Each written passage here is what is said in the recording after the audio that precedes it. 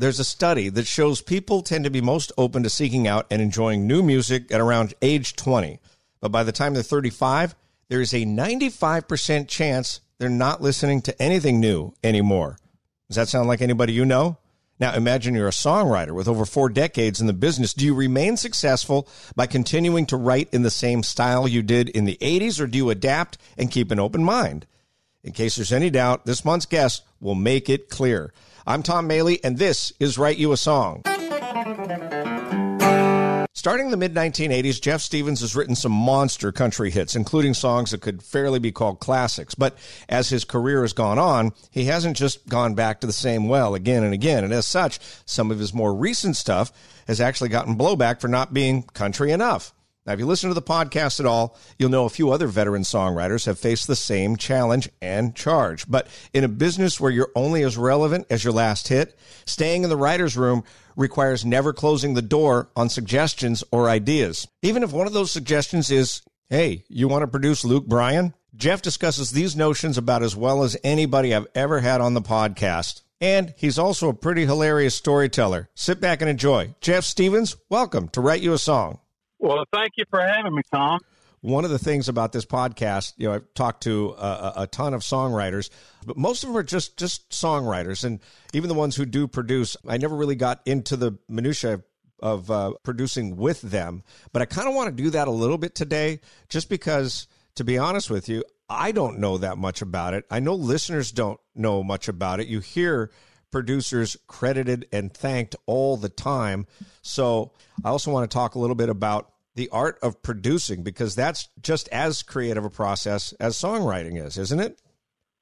Yeah, sure. Well, yeah, man. I mean, and just as individual, you're working, you may be working in a room with another writer or a couple of other writers, and that just has its own moment. And when you're producing, you're doing the same thing, kind of. You're kind of dancing with a partner and trying to help them, the artist, achieve what they're looking for. What they're looking for is connection, with fans, and so that's kind of your main duty. Have you always, I saw an interview where you had a great way of putting it, and I was surprised to hear you say it, because I would think that somebody going, behind the board to produce a record, you've got to really have a different way of listening. But your quote was, you have average ears, and you said that is part of your success. Explain that. Well, man, I was brought up in Lincoln County, West Virginia, in the 60s and the 70s. And I'm just I'm a hillbilly, and I love music like the average person loves music. And I honestly feel like I'm just kind of like that. It either strikes me in the heart and I like it. I don't know why I like it. Just like the average listener, I don't think most people can describe to you why they love someone or why they love a song. They just know they like it. And that's what I trust, is that sort of just that feeling. Is it possible to, and it sounds like your answer would be yes here, so I'm not sure why I'm asking it, but is it possible to overthink producing a record? Yeah, sure, man. You can overthink it. You can overshoot it. I've done it. And thankfully, in like the case of Luke Bryan, a lot of the times he'll reel me in, and go, nah, man, or push me the other way. But, yeah, man, it's easy to overthink. But honestly, I heard Donald Fagen of Steely Dan say one time, they strive for perfection, and they take after take after take after take, and it's perfect. It's perfect. It's perfect. It's already perfect, and it's perfect again. And then they find that one that they finally land on one that, is the right one that has the feel, and that's where that's what you're looking for, the feel of it, and you can kind of tell it, man. Even when you're overthinking it, you go, well, man, the reason I'm overthinking this is I haven't found the feel. I haven't found the soul of what we're looking for here, Well, let's back up a little bit. Did you come from a musical family? Have you always been musically inclined? I know you originally went to Nashville to be an artist, so you've got a musical background, but when did music take over your soul? Well, real quickly, my family was no musicians in my family. My dad was a dreamer, kind of a huckster. I mean, he started dozens of businesses and all of them failed. And one of the businesses that he started when I was about 9 years old was me and my brother Warren getting in the country music business. And they bought us a couple of guitars, and I found myself about a year and a half later doing shows with sparkly suits and boots with glitter glued on them. No, I'm not kidding. So I'm 62, I guess, and I've been at this since I was 8 years old. So, and I liked it. It was frightening, to be honest with you. And we would go on shows with all the big stars of the day that would come through West Virginia, like Conway and Loretta and George and Tammy and Charlie Pride and Bill Anderson. I mean, you name it, these two kids were standing up and, opening the show. There were a few times when I just thought that this is just too much for me, and it was a little frightening when I was young. But somewhere in my teenage years, that all kind of went away. Dad sort of went in another direction, and I just started writing songs. I wrote my first song when I was 13, so I'd say that was kind of the moment where when you're writing songs, it's kind of taken over. When did you realize you had a knack for songwriting? Because writing a song and writing a song are two totally different things. Yeah, very early. I met a buddy in high school. I met a guy in high school. His name's Terry Dotson, and he joined my band and was playing drums in my band, and we started writing songs together. He loved the English language, and he doesn't warp it all around like I do. He would write these legal pad pages of lyrics, and I would just start putting them to music. I'd start singing them. I knew what a song. The song was 3 minutes long and had a verse and a chorus, and so I just started putting them to music, and we started playing them. And the short story of that is he and I were in a band together. We came to Nashville. Before we came to Nashville, though, we were mailing these songs to Nashville from West Virginia. And a couple of the songs that we wrote became hits for a group called Atlanta. And one of those songs was Sweet Country Music, which made it to number 3 on the Billboard chart. Singing sweet country music, breathing clean mountain air. Singing sweet country music makes me wish that I was there. It's been more than a year now since my daddy passed away, but I'll keep his memory with me in the songs we used to play. Singing sweet country music, breathing clean mountain air. Singing sweet country music makes me wish that I was there.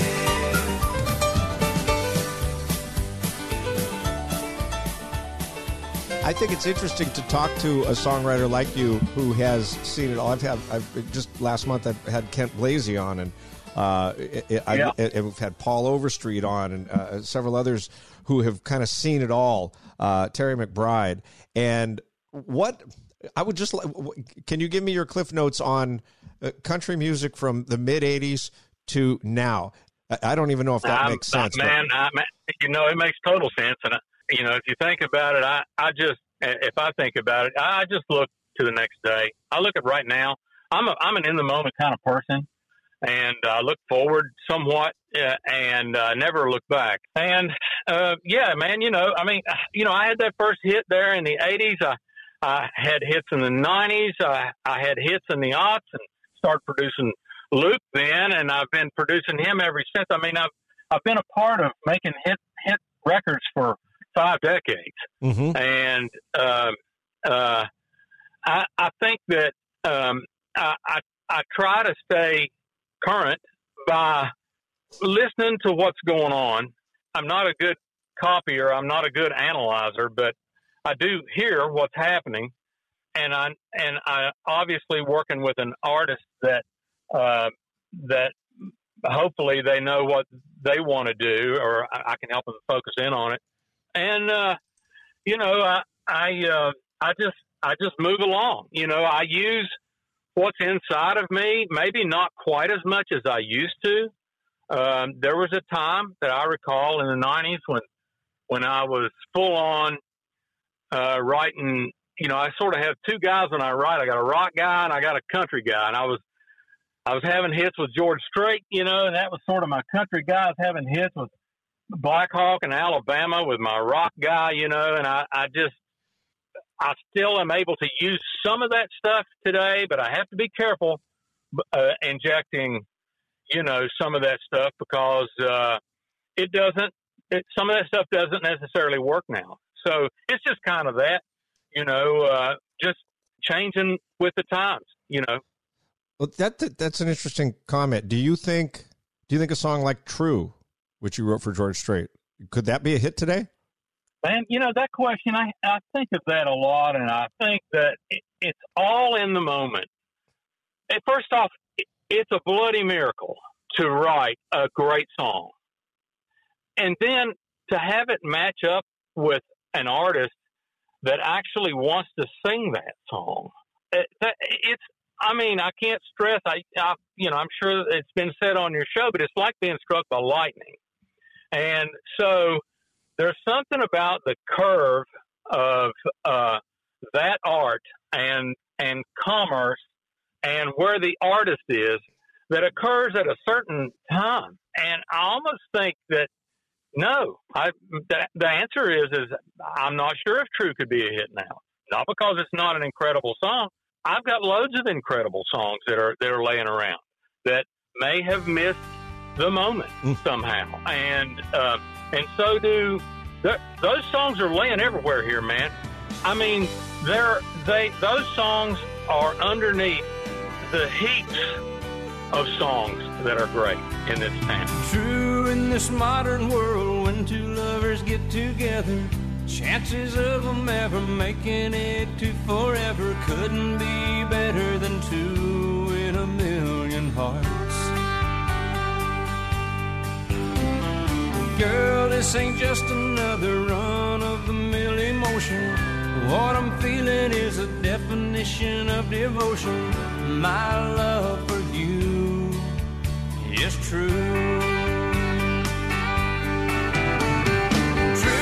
The sun coming up each morning, bright as the light and a baby's smile, sure as the mountain river wagging, right as the rain falling from the sky.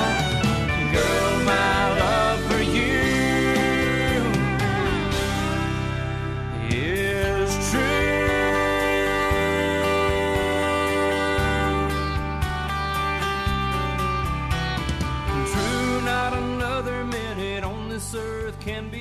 I think that your songwriting, the style, the music style or whatever, it's interesting because it kind of, you can see it in Luke Bryan's music. You've worked with him from the very beginning, and All My Friends Say, which was his first big hit, right? Yeah. Right. Yeah. That song, that could easily, be from 1995, or that's just a country song with that kind of feel of that era. But then as you've gone along, as Luke has matured as an artist, and I'm sure as you have changed and Just talk a little bit about that. I'm sorry, it sounds like you had a thought ready to go, so go. Well, all my friends say, I just make it as quick as I can, and from what I remember of the first album, we made an album. We cut Luke's first album, and which, by the way, I met Luke on a songwriting session. I was not looking to produce anybody. As a matter of fact, I had already made up my mind that I was never going to go down that path. But he and I wrote a song together, and the short story is the powers that be loved what we did, and they asked me to produce his music in the beginning. And so, yeah, we wrote All My Friends Say together.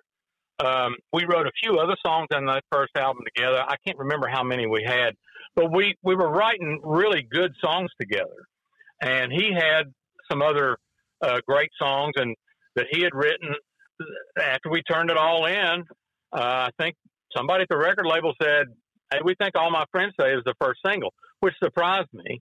And yes, my point on that is on the first album, my influence was, my songwriting influence was heavier than any other album since. And that really was because Luke was just beginning. He was kind of searching for what he would be doing, and I was helping him on the search. We were looking for that together. And All My Friends Say does sound a whole lot like some of my earlier stuff. I got smoke in my hair, my clothes thrown everywhere. Woke up in my rocking chair, holding a beer in my hand, sporting a neon tan. My stereo cranked up, I can't find my truck. How'd I get home from the club? Ain't got a clue what went down. So I started calling around, and all my friends say I started shooting doubles when you walked in. All my friends say I went a little crazy seeing you with him. I don't remember a thing, but they say I sure was raising some cane. I was a rock star, party hard, getting over you come back kid. Yeah, I must have did what all my friends say. Yeah, yeah, yeah. I found my billfold, I cried, oh no, no. And then when you look at Luke's more contemporary stuff and the music and the style that he performs in has changed as well. And I wonder how much of that is Luke and you're following his lead, and how much of that is you kind of lifting him up a little bit. Well, I have to say that it's really both of us. I mean, we work very closely together, and we also I can't remember how many albums back, but about 4 albums back, the album, I think it was Kill the Lights. My son, Jody Stevens, was brought on board by Luke because Jody was having success producing younger sounding acts, and Jody's what is sometimes derogatorily spoken of in this town as a track guy, and which I don't like to say that word because I think it takes a lot of talent to do that. But actually, what we were trying to do, I'll just be honest with you, we were trying to be at the forefront of it. We were trying to make sounds that had not been made on country radio before, and that's what drove us. That's what drove him. I would get on the bus with him in those early days, and it'd be one bus, everybody crammed on that thing. And, I'm an old man trying to get sleep on that thing, waking up at 4:00 in the morning, after we've been out all night listening to him play. And as soon as he got through playing, first off, he would rock the club. Wherever it was, he would tear it apart. Mm-hmm. And as soon as he got done, they would turn on the hip hop, the dance music, and the place that's when it really started erupting. And that's really, I mean, Luke saw that and I saw that, firsthand. And we just said, well, this is the way to go. This is what they want. They're screaming for it. And so that was a part of what changed what we did sound wise. And, we're always pushing each other for, new sound, new arrangements. So Luke was perceptive enough to recognize in those clubs that people don't listen to one style of music anymore. That is long gone. And you have people who, when you have songs that name check, Little John and Merle Haggard, there are people who really, that's on their Spotify playlist. They listen to all of that different stuff. And it's kind of like, if they're arguing about your artist, that's a good thing. It's when they're not. It's when they're not, when they really don't care is when it could be a problem. And, the same thing goes with records. When records get big enough, they tend to get polarizing. I mean, you can take them from the Walker Hayes thing last year to back as far as you want to. When records get big enough, they tend to be polarizing. Well, I think it's, again, with the perspective that I have, and I'm sure that you have seen this exact same thing too, and you can remember this, when Garth Brooks, really blew up, there were a lot of people that didn't like Garth Brooks. He was bringing rock and roll to country shows, and the same thing with Shania Twain. I remember people being mad that she was so pop, and Toby Keith came out with I Want to Talk About Me, which I always rap song. What's he doing a rap song for? I used to love telling people who wrote that song. Bobby Braddock. Yeah, right. yeah. But there's always been that, and I don't know why country has always clung to that. This is country. This isn't country. I think that it like anything, it's got to grow and change in order to survive. And it's great that the roots remain too. And there will always be those artists that remain true to that. But there've always got to be artists pushing the envelope too, or otherwise it's not art. Yeah. The whole country, not country thing. I mean, you're talking to a guy that wrote a song called Sweet Country Music. I mean, nothing means more to me than country music. It's been my life. But I've been hearing this argument again since I was old enough to understand what people were arguing about. And they were arguing about, well, this ain't country. That I like that Ray Price record because it's got fiddles on it. But I hate this Ray Price record because it's got an orchestra on it. Now, that just don't make a whole lot of sense to me. It didn't make no sense to me when I was a kid either. But that's, again, I think, I'm kind of back to the good thing. The good news is if you're polarizing, you're probably doing something that's big enough for people to be talking about, and that's usually a good thing. I want to talk about some of your songs specifically, if you don't mind, and if there's a story that goes along with it, great. If not, that's fine too. But we talked earlier about George Strait and True, and obviously George liked your writing enough that he cut 2 other songs of yours, which are also, and by the way, from now on, when somebody brings up Luke Bryan's not country, I'm going to say, well, the guy that produces him, he also wrote "Carrying Your Love with Me" and "Carried Away." You like those songs, right? That's one thing. Right. That's one of the things I love about doing this podcast is you find out the versatility of the songwriting community. You people you're not chameleons. You're resourceful, and your minds are open to change. I think even in an interview, you talked about you're not afraid of change. You're 62 and you're not afraid of change. You're kind of an anomaly, but I think that's pretty typical for songwriters, at least the ones I've talked to. Yeah, I think honestly, I've had friends, songwriter buddies that for whatever reason, once it seemed to get past them just a little bit, they sort of gave up, and wow, I can think back to a couple of them that I would just beg them, don't give up yet, man. Don't do this. Just, you got to keep trying. You got to keep writing. don't let them retire you. You retire when you're ready, you know,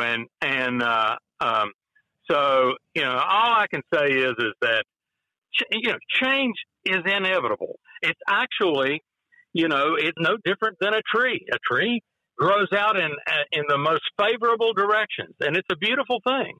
And you just have to, I'll put it this way. I don't know what anybody else has to do, but I embrace it. I love that. So, all right. Sorry, I didn't mean to go off on a little tangent there, but I'm going to just say the song and just tell me what comes to mind. Carried Away. Carried Away. Huh. Well, no big story with that one. I should have made one up a while back, but but I wrote that with Steve Bogart, and we were writing together a lot. And that's his title in his office one day, yakking and drinking coffee, and he brought it up, and we took off writing it. You know, one of the things that I do recall is there seems to be and always have been these sort of unspoken, or actually they're spoken rules at any given time. You know, well, they're not cutting this right now, or they're not saying that right now, or you know, you got to stay away from this or that, you know, whatever. And I can't write songs that way. I'm completely from the guts. It's just not. I can't do that. So the first line of that song, which I think is always the most important line of a song, is I don't take my whiskey to extreme. Mm-hmm. And when he said that, you know, I went, hell yes.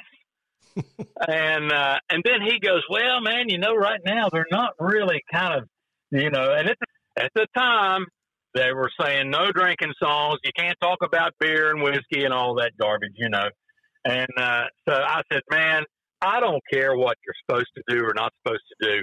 That line right there is badass. And if they turn the radio off after hearing that, then we'll just have to pack up our bags and go back to washing cars. I don't take my whiskey to extremes. Don't believe in chasing crazy dreams. My feet are planted firmly on the ground. But darling, when you come around, I get carried away by the look, by the light in your eyes. Before I even realize the ride I'm on, and baby, I'm long gone. I get carried away, nothing matters but being with you. Like a feather flying high up in the sky on a windy day, I get carried away.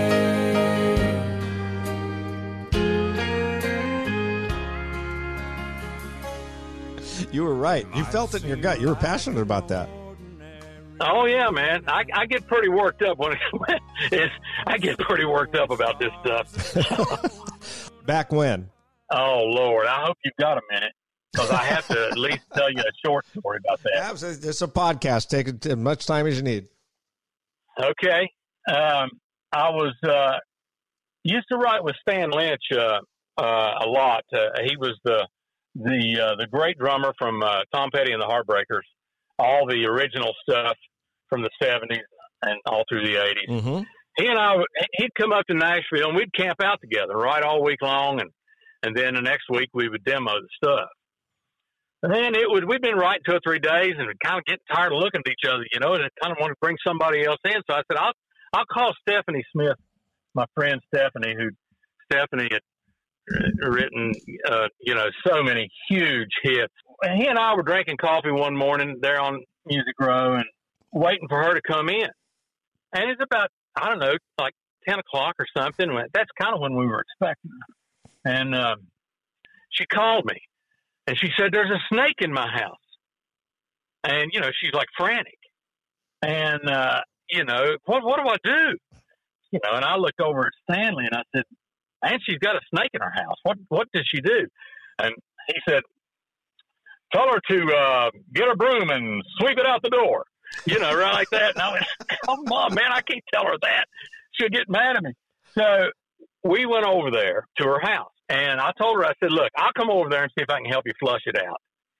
And when we get there, I go, where is it? She said, it went under the dishwasher. I said, just exactly how big is this thing? And she held her hands out, and I said, it looked like it's about like 18 inches long, and I thought, I'm thinking about that, and I'm looking at my thumb and my finger, and I'm thinking, how big around is the head on this snake? Because if it looks like a big copperhead, I don't want to deal with that, but it was, I'm thinking it's a small snake. And I told her, I said, look, find me a screwdriver, I'll get under there and I'll look for it. But I promise you that snake is gone. It'll go down the hole it came in here. And so I looked for the snake. We couldn't find the snake. And she had some other stuff going on at her house. We couldn't right there. So we packed everything up, went back to my office. At this point, it's like noon. And it's one of those days where, you've already, you spent, I get up early in the morning, and I just know that it's a bust. The three of us are sitting there kind of looking at each other. It's 12:30, and then our phone rings. And it was a critter catcher. One of these folks that will come and like flush a squirrel out of your attic or, in her case, hunt for this snake. And she hung up the phone, and I said, who was that? She said, well, it's a guy to come try to find that snake. I said, you shouldn't have done that. I said, you could have done what my grandmother did when I was a boy. I said, you could have just found a hoe and chopped his head off with a hoe. I said, that's back when a hoe was a hoe. And no way, that was the first. That's where that song came from. And when I said that, she looked at me like I was from planet Mars. And she said, let's write that. Don't you remember the fizz in a pepper, peanuts in a bottle, and 10, 2, and 4, a fried bologna sandwich with mayo and tomato, sitting around the table, don't happen much anymore. We got too complicated, it's all way overrated. I like the old and outdated way of life. Back when a hoe was a hoe, Coke was a Coke, and crack's what you were doing when you were cracking jokes. Back when a screw was a screw, the wind was all that blew. And when you said I'm down with that, well, it meant you had the flu. I miss back when. I miss back when. I miss back when.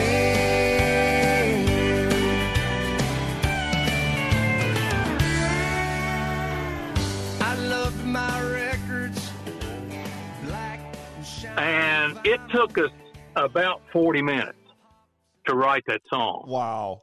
And I just brought in stuff from my childhood that it reminded me of hunting for bottles on the side of the road and getting, pennies from bottles and stuff. And, we wrote the song just like that, laughed about it, was quite convinced. I remember saying, nobody will ever cut this. But let's have fun with it anyway. And we went to the end of the week. Stan set up his drum kit, and we demoed it. I sang it, and next thing I know, McGraw said he loved it and had it out on the radio, and it was a #1 record. Wow, that's a great story. Don't talk to me about writing in cubicles, man.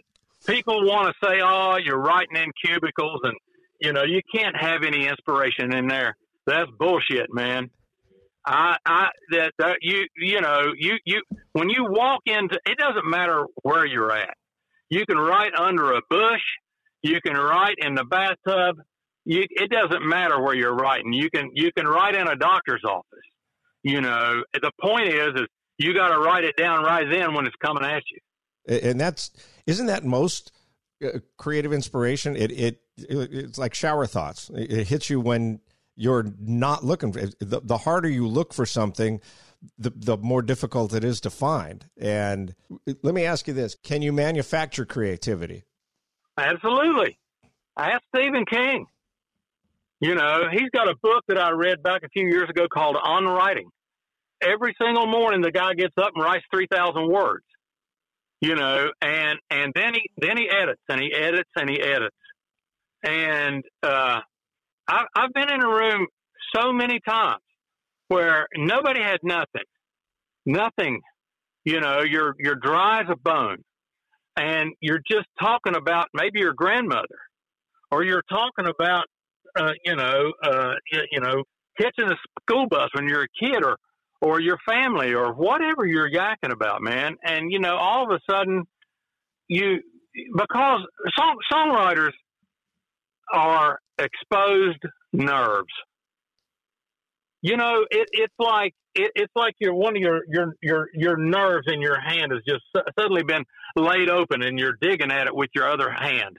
You feel this stuff all the time, and so when somebody says something that sparks whatever that thing is that drives you, you can be off to the races, and a lot of times you don't have any problem capturing whatever it is, that the good Lord has given you.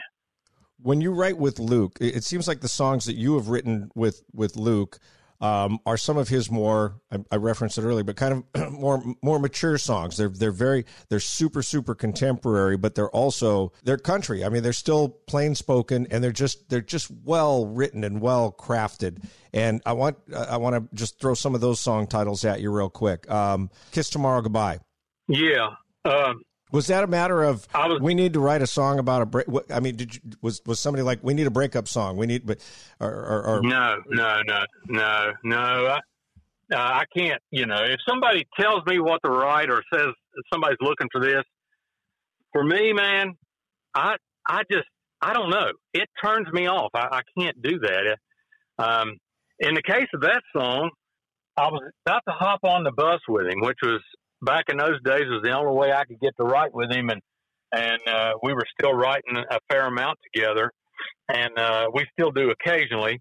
But I was at my studio on Music Row about 6 o'clock at night, basically killing time until I had to drive down to Brentwood to get on his bus at midnight.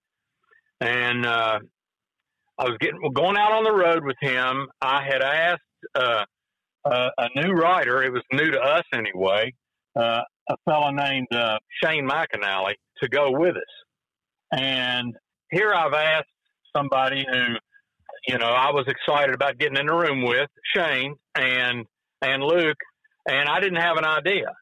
I didn't have anything. And I'm sure that some other writers have told you, man, come with an idea. Come with an idea. Come with a couple of ideas. If they're no good, maybe somebody will bounce off of one of them and make it into something.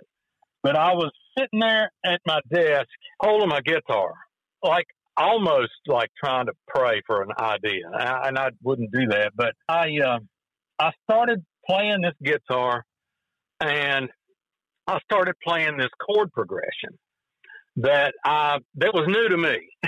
I'm a rudimentary musician, but this chord progression was new to me. I'm sure it's been around before, but I had never played it myself before.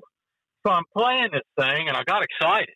See, there you go. I mean, that's when your brain starts kicking off into the ether, and the phrase "Kiss Tomorrow Goodbye" came to me, and I thought, okay. That idea has been written a million times. where you get together with somebody, get together with your lover for one last time to try to make it work. And I thought to myself, I hate that idea. And then it hit me. This is not about them, trying to make things better and all right again. This is them getting together for one last night because they know that's it. And there ain't going to be no more. But they never were any good for each other. And so, man, I was fired up. And got on the bus that night, and me and Luke, and actually it's the next day. Wherever we were, we landed the next day. And he's up, in his underwear on the bus. And me and Shane are kind of sitting there. And Luke's not in the mood to write at all, which I was very accustomed to. When Luke gets in the mood, buddy, watch out. It's like a cannonball coming at you. But he wasn't in the mood at the moment. And he said, either one of you got anything? You got any ideas or anything? And I said, well, I got this thing called Kiss Tomorrow Goodbye. And he went, nah, man, I don't know. Right like that. And that was it. It was gone. Blown out of the water. We were sitting still at a casino for a couple of days because he was playing his casino for 2 nights. And so Shane's getting really antsy. We haven't written anything. We've been out on the road 2 or 3 days. We've done nothing. And Shane comes up to me and he goes, man, are we going to write anything? I said, buddy, I don't know. And so it wasn't long after that Luke said, all right, boys, let's try to do something. And so we got on the bus. Me and Luke's got guitar. Shane's with us there. And they threw around a couple things. I said, I started playing that chord progression. And Luke's eyes got real big because he hadn't heard that. And he said, what's that? I said, that's that Kiss Tomorrow Goodbye idea I was talking to you about. And, his eyes got real big. And then that's when the cannonball comes. And I'm telling you, man, I mean, I had my cassette tape recorder on because that's how I was still writing at the time. And I turned that cassette player on. It had a 1-hour tape in it, which meant that it had a half hour on each side. I turned it on, and we blew through it. And within that half hour, Luke was done. He walked out of the bus. The song, I didn't think the song was done. And Shane literally looked at me and said, what happened? and I mean, Luke and I are friends, and we just kind of get each other. And I just looked at Shane, and I just kind of shrugged my shoulders, And that night after the show, I got the cassette out, and I started piecing together the music and the words because it was all in different sections that weren't arranged. They were all in different places, but all of the lyric was there and all of the chords was there. It was just all in different places on this half-hour cassette. And I put it together, and I noticed that we only had a 2-line verse. 2 lines for the first verse, 2 lines for the second verse. And I thought, this is not long enough. And I put it down the way it ended up sounding in the end. I arranged it out. I put it down with me singing it on guitar. And I got away from it. The next morning, I woke up and I listened to it. And I said, this is a smash. This is perfect. I don't care what the rule book says. There's supposed to be 4 lines in a verse. This is it. And more songwriters over the years come to me and go, man, you really messed our world up. 2 lines? How did you get by with that? And every time they say that, I just go, the song is like an awful moment, really, in a couple's life. that probably handled, like they handled everything else, that was handled the wrong way too, you know. And if it had had any more words, it wouldn't have been right. All we do right is make love, and we both know now that ain't enough. Ain't gonna beg you to stay, gotta ask you what's wrong. Ain't no reason running after something already gone. Take off your leaving dress, let's do what we do best. I guess everybody's got their way of moving on. Girl, rest your head one more time in my bed. Love me like you loved me when you loved me and you didn't have to try. Let's lay down tonight and kiss tomorrow goodbye.